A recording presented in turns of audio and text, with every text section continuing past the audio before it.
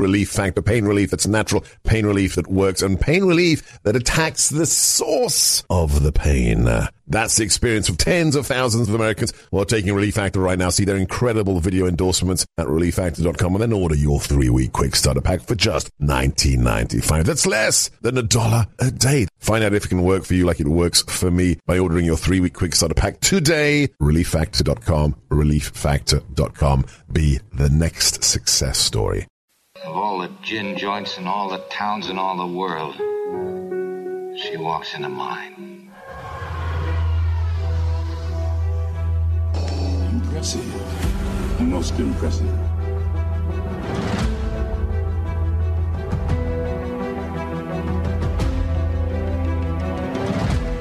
Seen things you people wouldn't believe.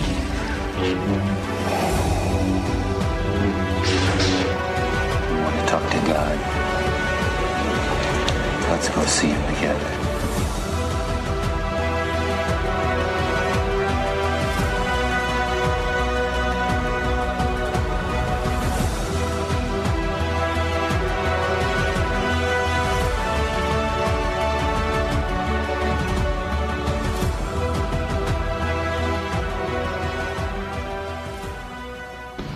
Take my gun.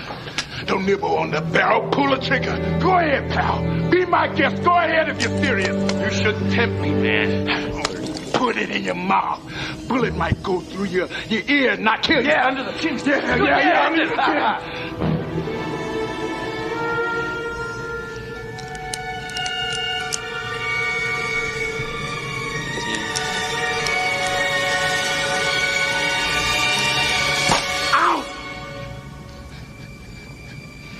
You're not trying to draw a psycho picture. You really are crazy.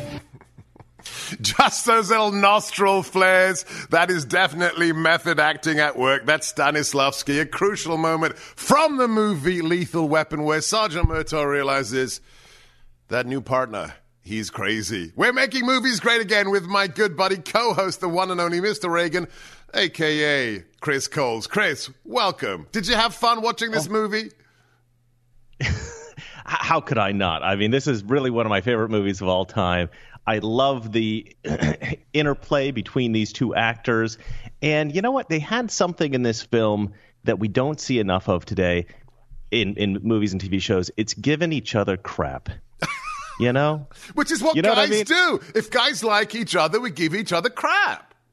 Exactly. And also, in his own family, his daughter's walking up the stairs. He grabs the bacon out of her hand. She's like, Dad, that's mine. He's like, my bacon now. And, like, that's what families do, you know? They spent so much time with this film trying to make every character organic and natural. And a lot of this movie is pretty typical 80s stuff that you would see in other 80s movies of the type, you know, action-y type movies. They just did everything so well. The attention to detail and the care that they put into this and the charm and the charisma of the actors. Mel Gibson, honestly, like rewatching this, one of the most naturally charismatic actors probably of all time. And just the chemistry that they have. I mean, there are older buddy cop movies, I think, in the modern genre. I think, 1974's Freebie and the Bean is kind of where they say this is the first modern buddy cop movie. But this is where it really gets cemented as a thing in American pop culture. Don't you think this is it, Lethal Weapon, Chris? There are so many things in this movie while I was watching it going, oh, I think that's where this started. You know, like these cliches, these movie cliches. At the very end of the film, spoiler alert if you haven't seen Lethal Weapon. Yes, guys, in this show, okay, there are no things we will save you from. Every movie you watch us review, you better have seen it. Sorry, Chris. There's this great fight scene at the very end. You know, he's fighting Gary Busey. He defeats Gary Busey in this fight. Gary Busey at the very last moment pulls a gun, and the two cops, the two buddies who are now fast friends, both at the same time pull their guns. Boom, boom, both take him out. And it's that weird, what I would consider a cheap trick at the end, a lame twist, where it's like, oh, the bad guy's down, the bad guy's arrested, the bad guy's gone. No, he's still alive, you know. They kind of reused that in Die Hard. Die Hard. But the thing is, the way they did it in this, the way they did in Die Hard, it actually works pretty well. And I don't know that maybe this may be the first iteration of that. So you got to hand it to them. It's not really a cheap trick if you're the first one to use it. You know, it's kind of a brilliant thing to have done. And the fact that they both shoot at the same time gives them this like closing moment of violent friendship, which you just have to love it. Now, as I was walking through through the production offices, you were chatting with my associate producer Eric, and you said something that surprised me because we have already reviewed here on Making Movies Great Again, Die Hard, which also iconic 80s movie. If you haven't seen it, go to Rumble, watch our discussion on Die Hard, and you said something to Eric that this movie for you seems more dated. And that kind of, really? Tell me about that. Well, this movie, I think, came out the year before Die Hard did. But it shouldn't make it, that much more 80s, right? But I felt, just like watching Die Hard, I felt like everything was timeless. He's wearing a sleeveless tee, like what you would call a wife beater. I know that would trigger some people, but he's wearing the wife beater. He's wearing, like, a lot of the clothes and stuff are just kind of like timeless, like suits and ties and stuff like that, corporate looking. There's a little bit of 80s-ness into it. But in this film, there's a lot of car scenes. There's a lot of street scenes. There's a lot of stuff where you see people from the 80s going around doing their 80s thing. The music has that kind of a jazzy vibe, that jazzy guitar vibe. And also the saxophone and the Eric Clapton guitar. That is, but Die Hard has that limo that is so 80s, that limo that picks him up. I mean, that's like, this movie was made in the 80s, right? There are some, very, very 80s moments that'll take you a little bit and go, oh, yeah, I forgot this is a movie from the 80s, But I think, more Lethal Weapon from A to Z is an 80s film, maybe because of the mullet, like your producer was saying. And doesn't he look so young? Yeah. Mel looks so flipping young in this film. Well, that's only because you're used to seeing him now. I actually had the opposite reaction. What? Because I was thinking about how young he actually is in this film. I think he's 30. Yeah. And yet he looks like he's 40, but like a very handsome 40, And he's actually playing at least 6 years older than he actually is, because he's a Vietnam vet. He was, right. Exactly. And he actually talks about in 69 he ran into some guys, and I calculated that, and I was like, he was 12 in 69. So he would have had to be at least 6 years older than he actually was in real life to play that properly. But he does have a face of a guy who just like perpetually looks 40. I think he turned 18, looked 40, like a very handsome 40, and then just stayed that until he was like 70. Now, you've said previously that one of the things about the movies we review and the movies that we really love is they create a world that we want to be in. Do we want to be in this world? Is Lethal Weapon a world you want to be in? I do. I actually do want to be in this world, and I'll tell you why. It's rare. I think... I've doctored a movie poster of Lethal Weapon 3 with you and me in it. Yeah, we use it to promo the show on Twitter, and it's really good. On Twitter, yeah. It's pretty funny. And then we got Trump in the background instead of Joe Pesci. But but like you and I clicked. Like the first time I talked to you, we clicked. Yes. And there's people like that in your life that you meet that you go, okay, I get along with this guy. And we're of slightly different ages, slightly different generations, and yet we grew up with similar values, similar kind of life experiences. You obviously much more intense and interesting than mine, but nevertheless. You have a ways to go. You have a way. If you're as old as me, you'll be as intense as I am. Yeah, hopefully, yeah.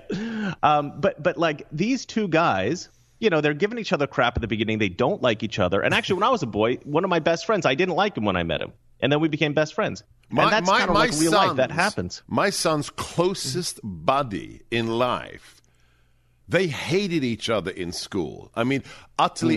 This other guy bullied my son. And when my son said, I'm leaving this school because I want to go rowing and there's no crew team, he said, what do you mean you're leaving? And they became the best buddies. And they are as thick as thieves now. Isn't that weird? But see, that happens. That's actually not as uncommon as you might expect. It's sort of counterintuitive, but that sort of thing does happen. And so this movie really rings true on that level and so many other levels. I mean, there were so many great things about this film that make it not just watchable, but kind of naturalistic, more naturalistic than you would expect for like, an action movie with all these explosions and ridiculous things happening. It seems real despite the, heightened reality. It seems real. It does. And a lot of it has to do with the camaraderie between these two men.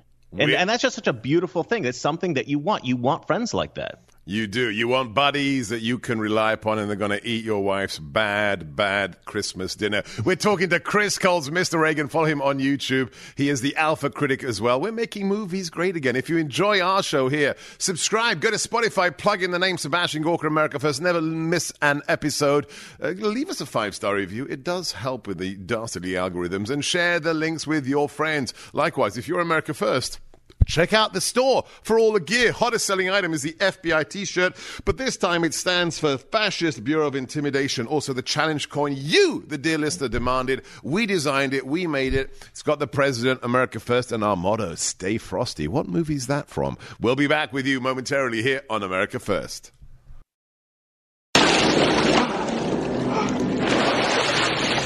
Oops. You ever met anybody you didn't kill? Well, I haven't killed you yet. Well, don't do me no favors. I haven't killed you yet. That's what it's about. That's the buddy cop, the giving each other crap, and that's why we love this movie. We're making movies great again. And I think we found the original poster for the movie. This is the one they didn't use. I don't know why. It's much better than the one they ended up using. So you don't have it? How can you not have it? I mentioned it at least 3 seconds ago. You've got to put it up on the screen. In the meantime, the tone. What's the tone of this? Oh, here we go. Do we have this? Okay, Chris, what is the tone of this movie? Because it's interesting. Just like the last movie we reviewed, this is a buddy movie. It's a cop movie. It's funny. It's cool. The Eric Clapton music and, but it's dark as well, right? I mean, just the suicide scene at the beginning when he's chewing on his gun, looking at his dead wife's photograph. Then, I mean, for the 80s, the torture scene, wow, with the, electrodes and the water. This is not a light film, is it? Well, I'll tell you what. I keep talking about how naturalistic it is to like give each other crap and the camaraderie between the two men. Another thing that Richard Donner did that I think was really brilliant is he allowed the scenes to breathe. He took his time with these moments. This scene with him, this is a very touching scene, and it's a very hard scene to watch. Yeah. Because this feels real. You believe that this guy wants to kill himself because he misses his wife. His eyes, this guy is about to kill himself. Mm-hmm. Yeah. Yeah, and he does it so beautifully and so well. I mean, as an actor, it's not beautiful to watch somebody want to kill themselves. That's kind of horrific. But the talent, the sheer talent, and the ability he has to portray this scene effectively. You like this guy. You hope that he's going to win. You hope that he's going to overcome this issue, and then he does later in the movie. And so it's really a scene of redemption. The whole movie is about this man's redemption. And it's through this partner that he has that he doesn't like at first. They don't like each other. Then there's a moment where they go to his house for dinner. He eats his wife's cooking. The family's joking around in the ways that you do. The daughter has a crush on him, which is hilarious. And, that kind of stuff does happen. And it's just – and the fact that he just lets this scene go in the sort of the natural time that it would take for him to do that, wow. I mean, you just wouldn't see that today. And yet this is just handled so delicately, so beautifully, really, really well. Great filmmaking, really great filmmaking. That's such I hadn't even thought of the aspect of timing, but there's a moment here that, and you're the actor, I'm just the consumer of this stuff. But there's this when this scene ends, it's just masterful. There's this extra beat where he says, "I'll see you later, Vicky Lynn, much, much later." Right? He's come over the cliff. He said, okay, I'm not going to kill myself. And damn it, I'm not ready to go yet. And it's that extra beat that just makes it for me. Yeah. And he's tortured by this knowing that it will be much, much later. Yeah. But we find out in the next scene, well, a couple scenes later, that the reason he does it is because he has a sense of duty to his fellow man. Yeah. He feels like he has a purpose in this life. The and job. He can't go yet. It's the job. It's right? the job. The job. All right, let's talk about the actors. Let's talk about the cast. Let's talk about the bad guys, the good guys. Busey, oh my gosh. Let's talk about the general. Let's talk about this guy that's been in every horror movie made by. I'm pretty sure everybody in this film is a Trump supporter. I would probably guess that everybody in this movie is maybe not the lady of negotiable affection, maybe not Trixie, but Tom Atkins, for example. I mean, just a man in every Carpenter movie of the 1980s. Talk to us a little bit about Mr. Joshua. Talk to us about Gibson and his partner Sergeant Murtaugh. What a great cast. Oh, I don't know what they were doing to get this cast together, but it was whatever they did, it was right.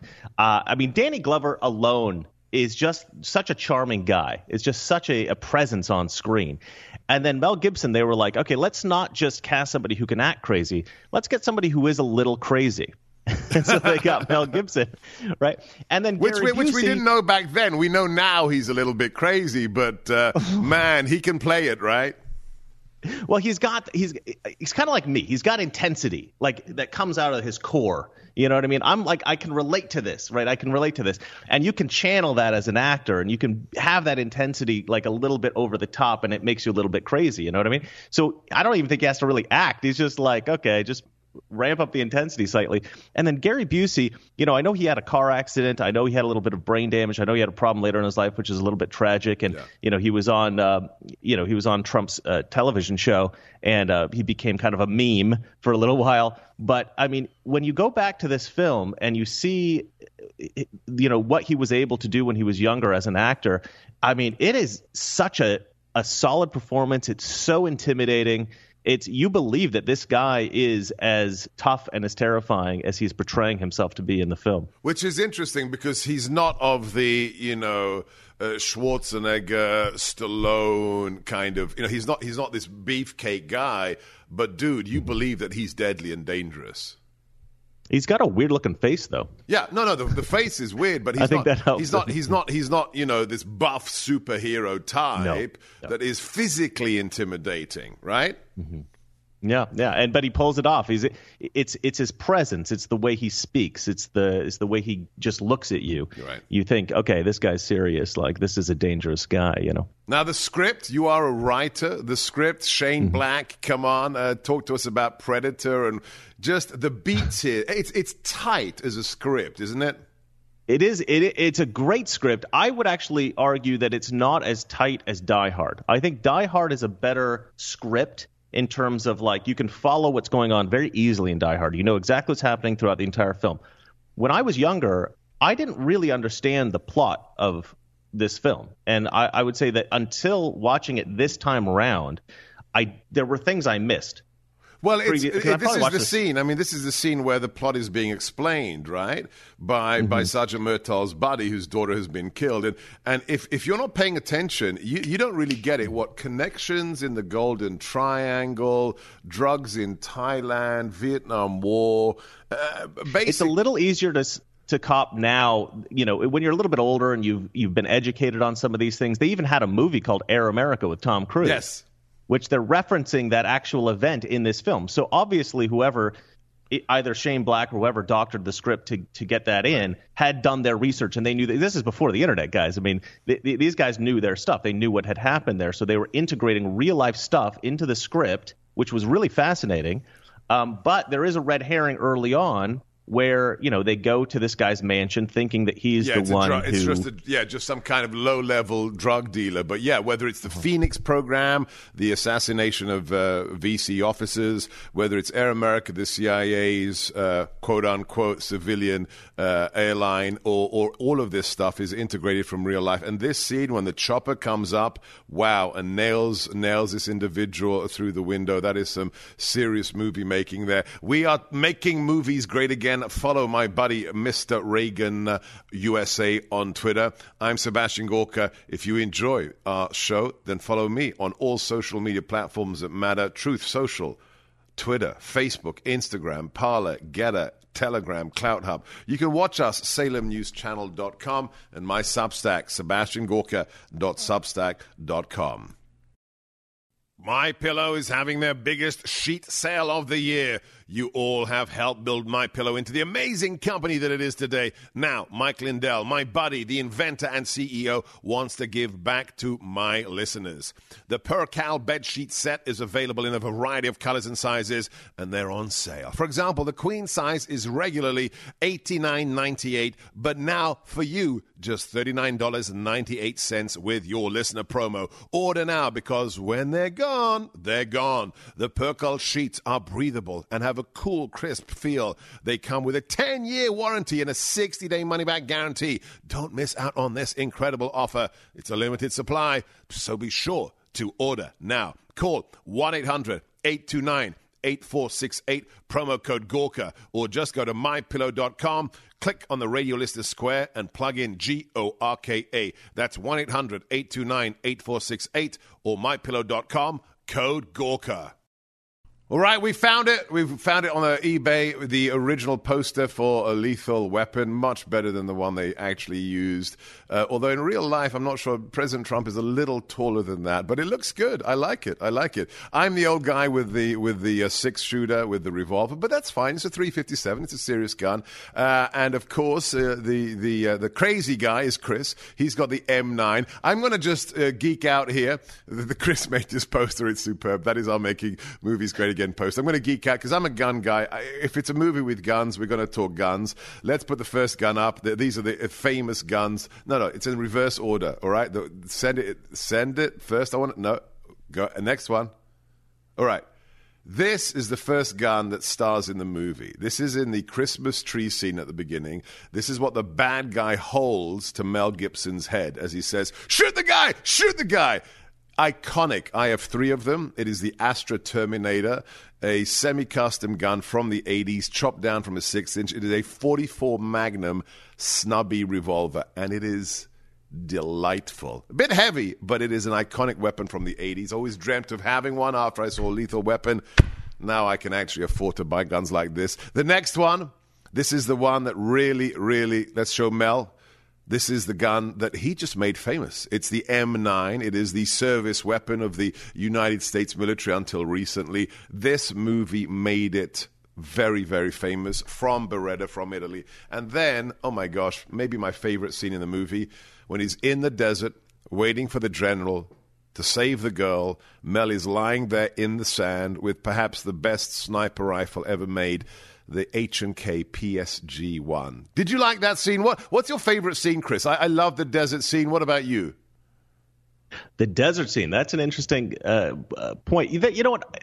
I don't know if there's a favorite scene that I have, but did that Beretta end up becoming sort of like standard issue for police throughout the country? Yes, exactly. Do you think that was done because of this film? I think this film did more than anything else. It's like Top Gun for the U.S. Navy, right? After Top Gun, they had a 900% increase in applications to the U.S. Navy and even the Air Force. But yes, this was already, by 84 or 85, it had become the U.S. military sidearm. But after this movie, the LAPD and on down started to buy this for their police officers. So absolutely.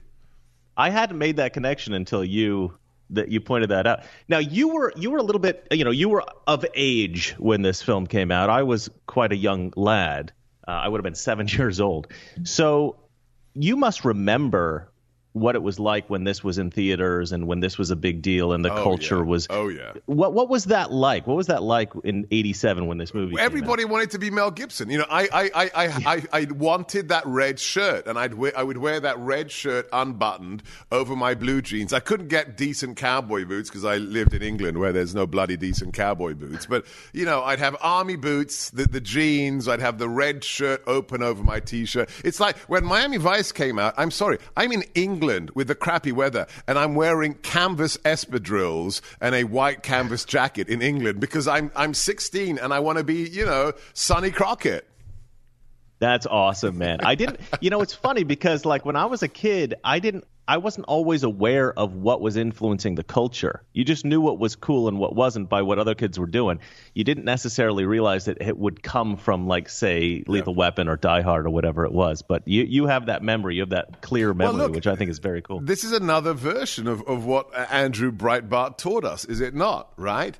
That politics is downstream from culture. Things, the culture drives everything else, including politics. Now, you may not know what the source of that cultural influx is, whether it's movies or whether it's today, that TikTok post or whatever it is. But culture is the dominant influence on human society, and then it gets translated into other things, into science, into politics, into what have you. But my gosh, Andrew Breitbart taught us so very, very long ago. But yeah, I was a pop culture kid. I may have been growing up in England, but I loved everything that was American pop culture. So whether it was looking like Sonny Crockett or looking like the Mel Gibson in Lethal Weapon, we lived American culture back then. We are making movies great again with Chris Coles. He is Mr. Reagan on YouTube. You've got to subscribe to his channel right now, and the Alpha Critic on Twitter. He is Mr. Reagan USA. This is America First, coming to you from just outside the insalubrious, fetid, rank, malodorous swamp that is Washington, D.C., from the ReliefFactor.com studios. Hi, everyone. If you've been injured in an accident that was not your fault, listen up. We have legal professionals standing by to answer your questions for free. Call now and find out if you have a case and how much it's potentially worth. Call 800-702-5400. I'm here with spokesman John Wolf. So, John, tell everyone listening who should call right now. Well, Maria, first off, thank you for having me here. It's always nice to answer the listeners' questions. Now, as far as who should call in, anyone who's been injured in an accident and think you deserve compensation, give us a call right now. 800-702-5400. You'll find out if you have a case and how much it's potentially worth. Thanks, John. You heard it, folks. Take advantage of this opportunity and call now. 800-702-5400. Advertisement sponsored by Legal Help Center. May not be available in all states. Hey, man! Oh! The freeway! He's going for the freeway! You okay? Yeah! Come over the 3rd Street Bridge! You'll be able to get ahead of him! General McAllister, time for you to die. General McAllister, time for you to die. Wow. What a great line. This film, along with Die Hard, Chris, this is where we see... Oh, by the way, thank you for your kind comments on the Relief Factor read I just did. Malodorous Swamp. Malodorous actually came from a caller, so I give full credit because we have the best listeners and callers on the planet, and I incorporated it into my little read there, but you're a very kind man. These are the heroes. I mean, before this, from, Bogey on down, we didn't have barefoot heroes in wife beaters running around bleeding, right? So whether it's Bruce Willis, whether it's Murtaugh, bleeding out of his shoulder, whether it's, Gibson running down the highway barefoot, this is a different kind of hero, isn't it? Yeah, I mean, back in the day, you would have some, like, John Wayne or Clint Eastwood a little bit beat up. You'd see, like, the blood coming down. But it was always a little fakey. It was always a little cheesy. Well, and they looked invulnerable, 80s, right? It's like they were bleeding, but they were invulnerable. Mm-hmm. These guys, and he's sitting there, exactly. You can feel it, right? There was like a level of realism, and I think that young people today will watch this and think that it looks a little bit cheesy and it looks a little bit fake because there are certain things that they couldn't really do that they can do now with computers and stuff like that to make everything look seamless and perfect. You got to understand, like, they were just using practical effects, and I would say that there's very few things in this film that seem completely wrong from real life. I would say that, like, maybe say like the house exploding or something like that. The explosions of the 80s were, I think they would use gas canisters, and they, it was like gasoline explosion. Everything was humongous explosions. But beyond the explosions, I mean, it felt pretty dang legit. I mean, the grittiness, the realism. This way he's loping around, dragging his ass. I mean, Sergeant Murtaugh looks like he's really, on the edge of just collapsing.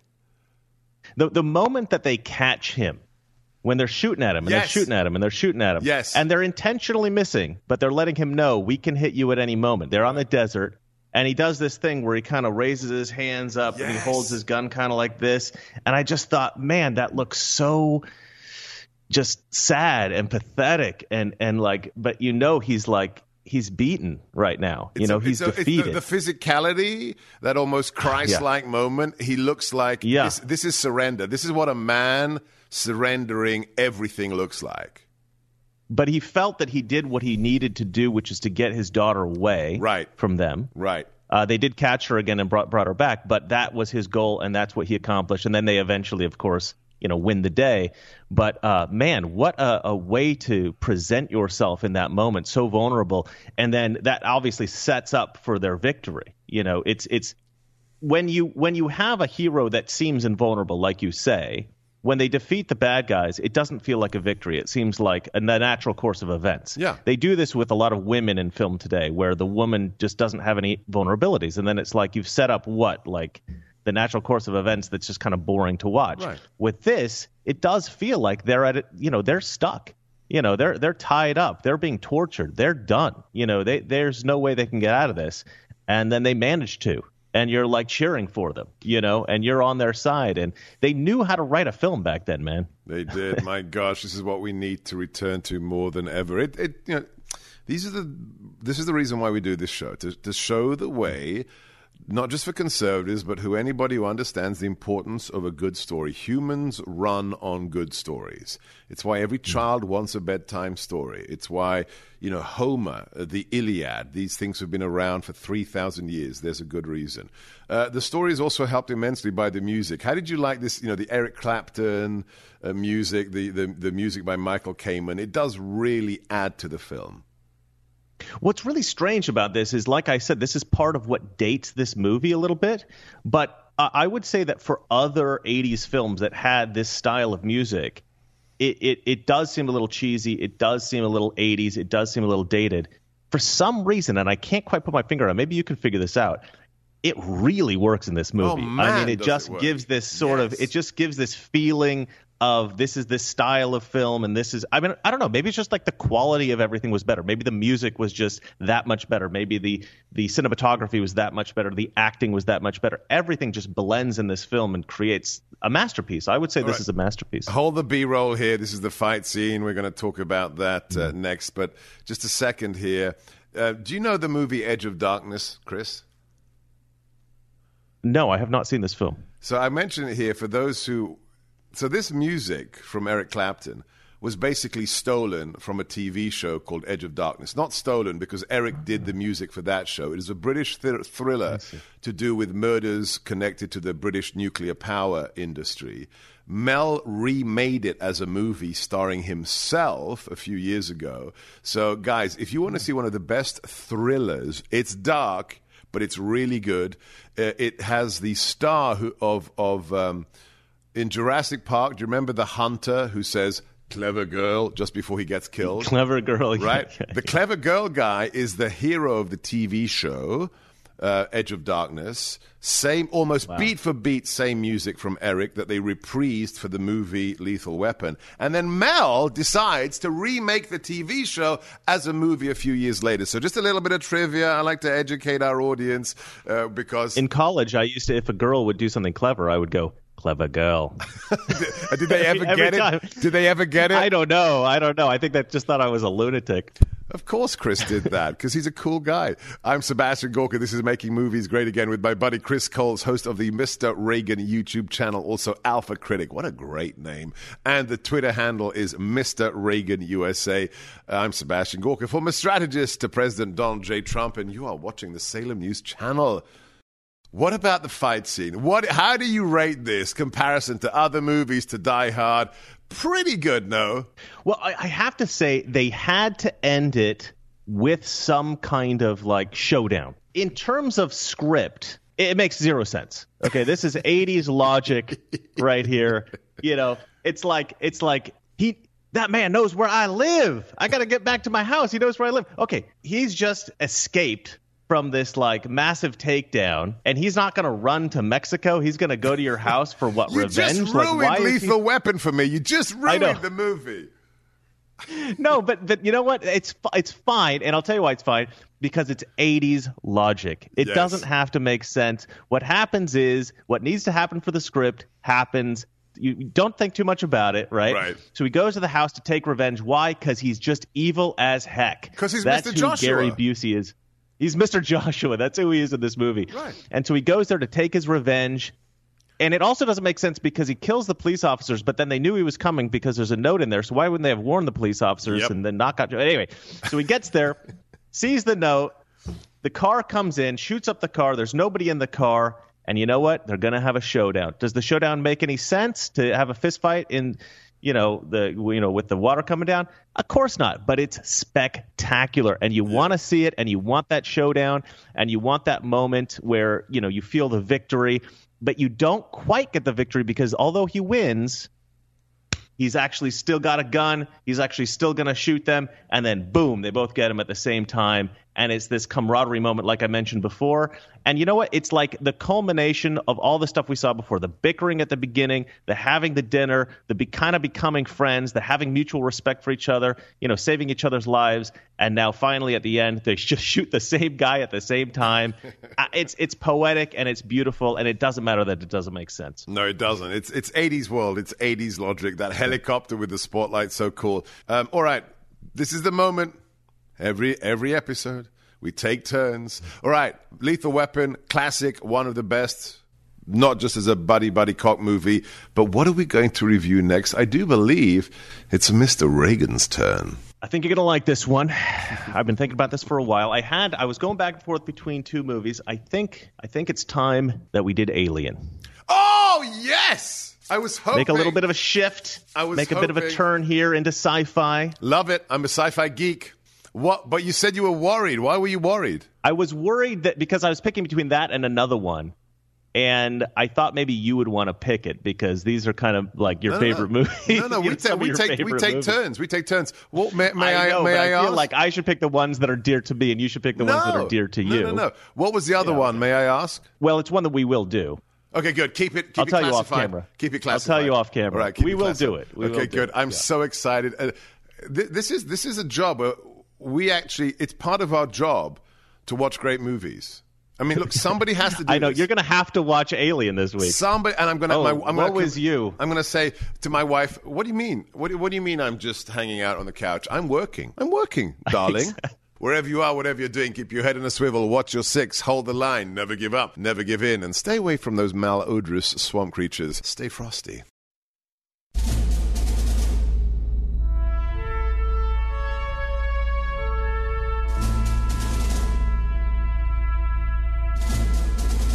Fathers brought forth upon this continent a new nation, conceived in liberty and dedicated to the proposition that all men are created equal. I know not what course others may take, but as for me, give me liberty or give me death. The world will little note nor long remember what we say here, but it can never forget what they did here. I have a dream Ask not what your country can do for you. Ask what you can do for your country. Mr. Gorbachev, tear down this wall. I can hear you. The rest of the world hears you. And the people who knock these buildings down will hear all of us soon. And we will make America great again.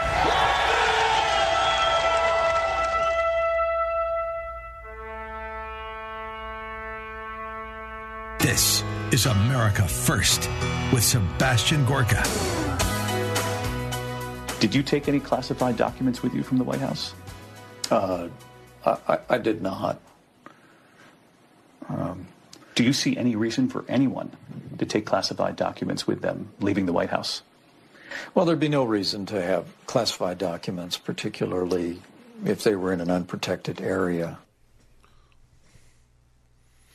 That's weird. Welcome, dear friends. Greetings. This is America First with me, your host, Sebastian Gorka. That's the former Vice President, Mike Pence, who, in an interview, said that nobody would have any reason to maintain classified documents. That was a CNN exclusive. A little flashback also from CNN just 2 hours ago.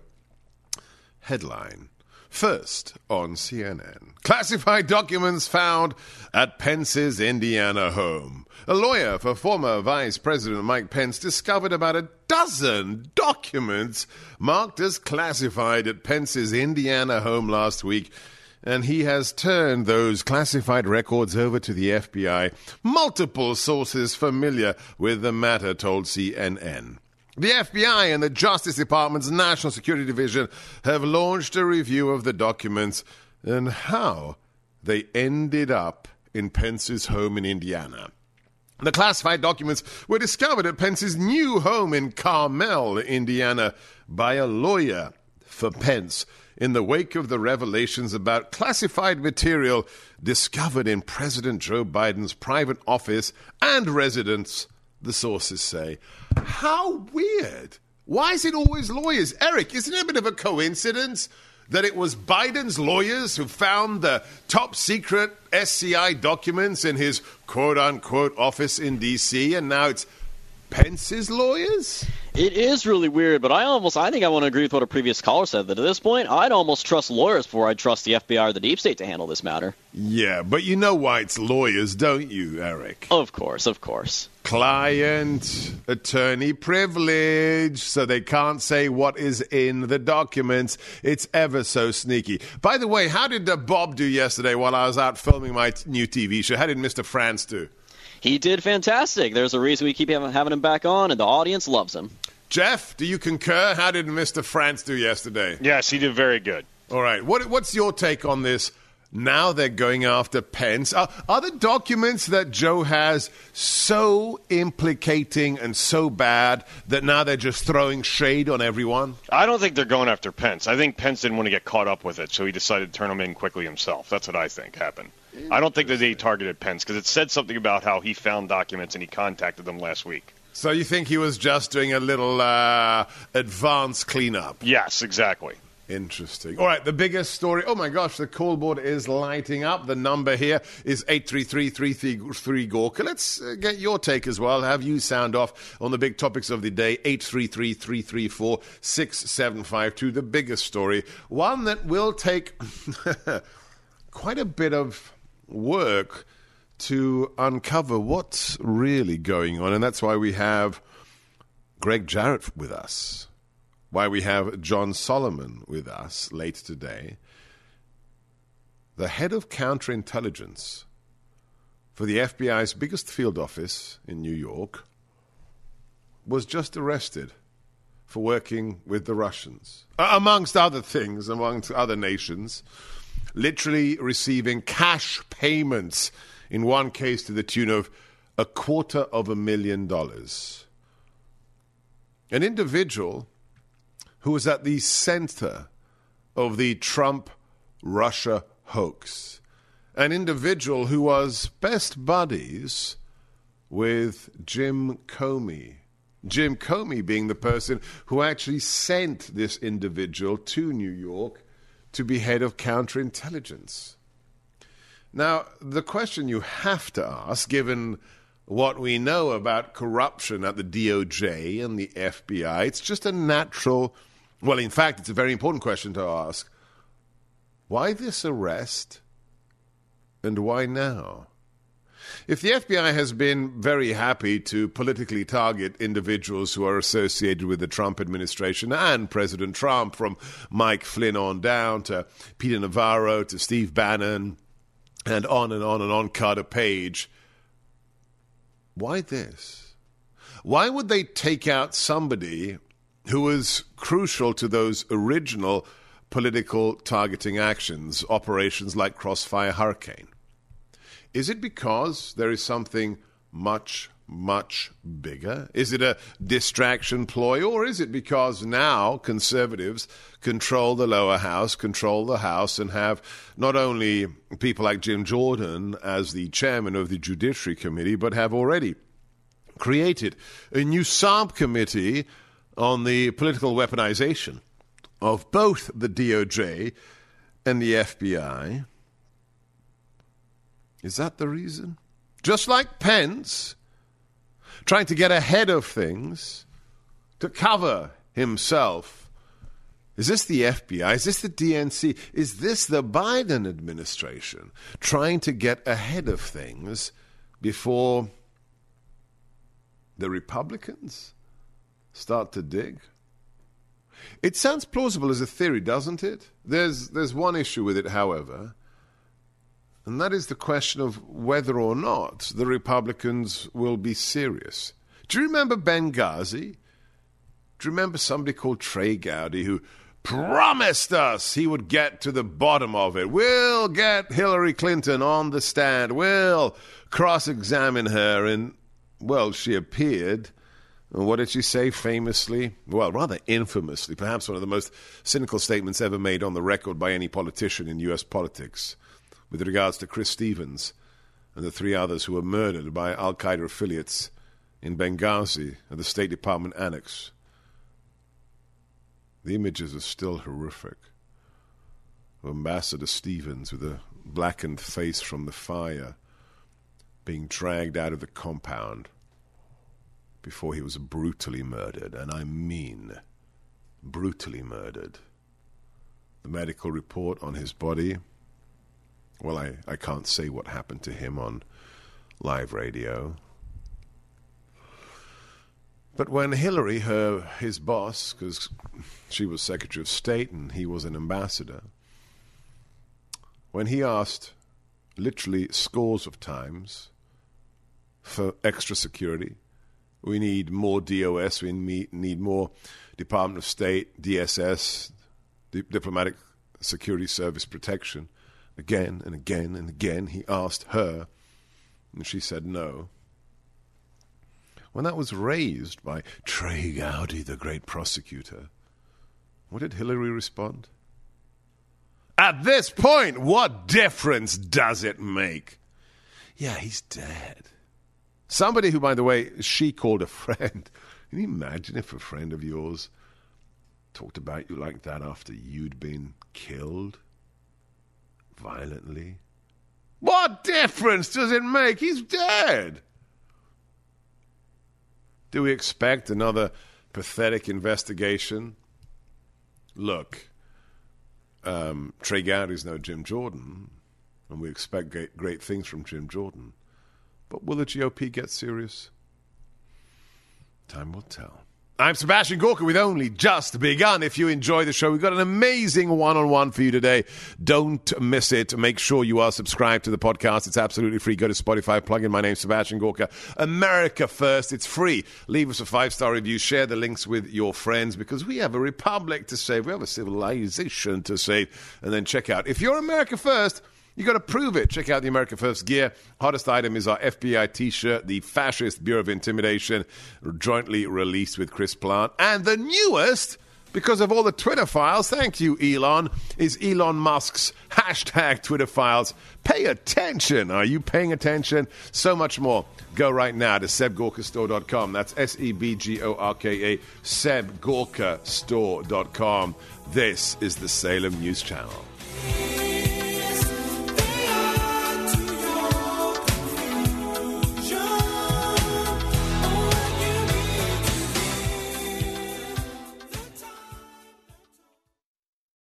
Three-star General Michael J. Flynn, head of the Pentagon Intelligence Agency, knew all the government's dirty secrets. He was one of the most respected generals in the military. Flynn knew what the intel world had been up to. He understood its funding. He ordered the first audit of the use of contractors. This set off alarm bells. The explosive new documentary, Flynn, Deliver the truth, whatever the cost. Uncovers the facts behind this scandal. Flynn told the truth. He was the most dangerous person for Donald Trump to hire. I find out the worst enemy that I'm going to face in my life is right here in America. They took my assessment and they wanted me to change it. And I was like, I'm not changing it. They had to get rid of Flynn. With in-depth interviews, archival footage, and never-before-seen personal records of the man behind the headlines. I just felt like I was drowning. Flynn, deliver the truth, whatever the cost. Available now. Watch it today. Go to salemnow.com. salemnow.com.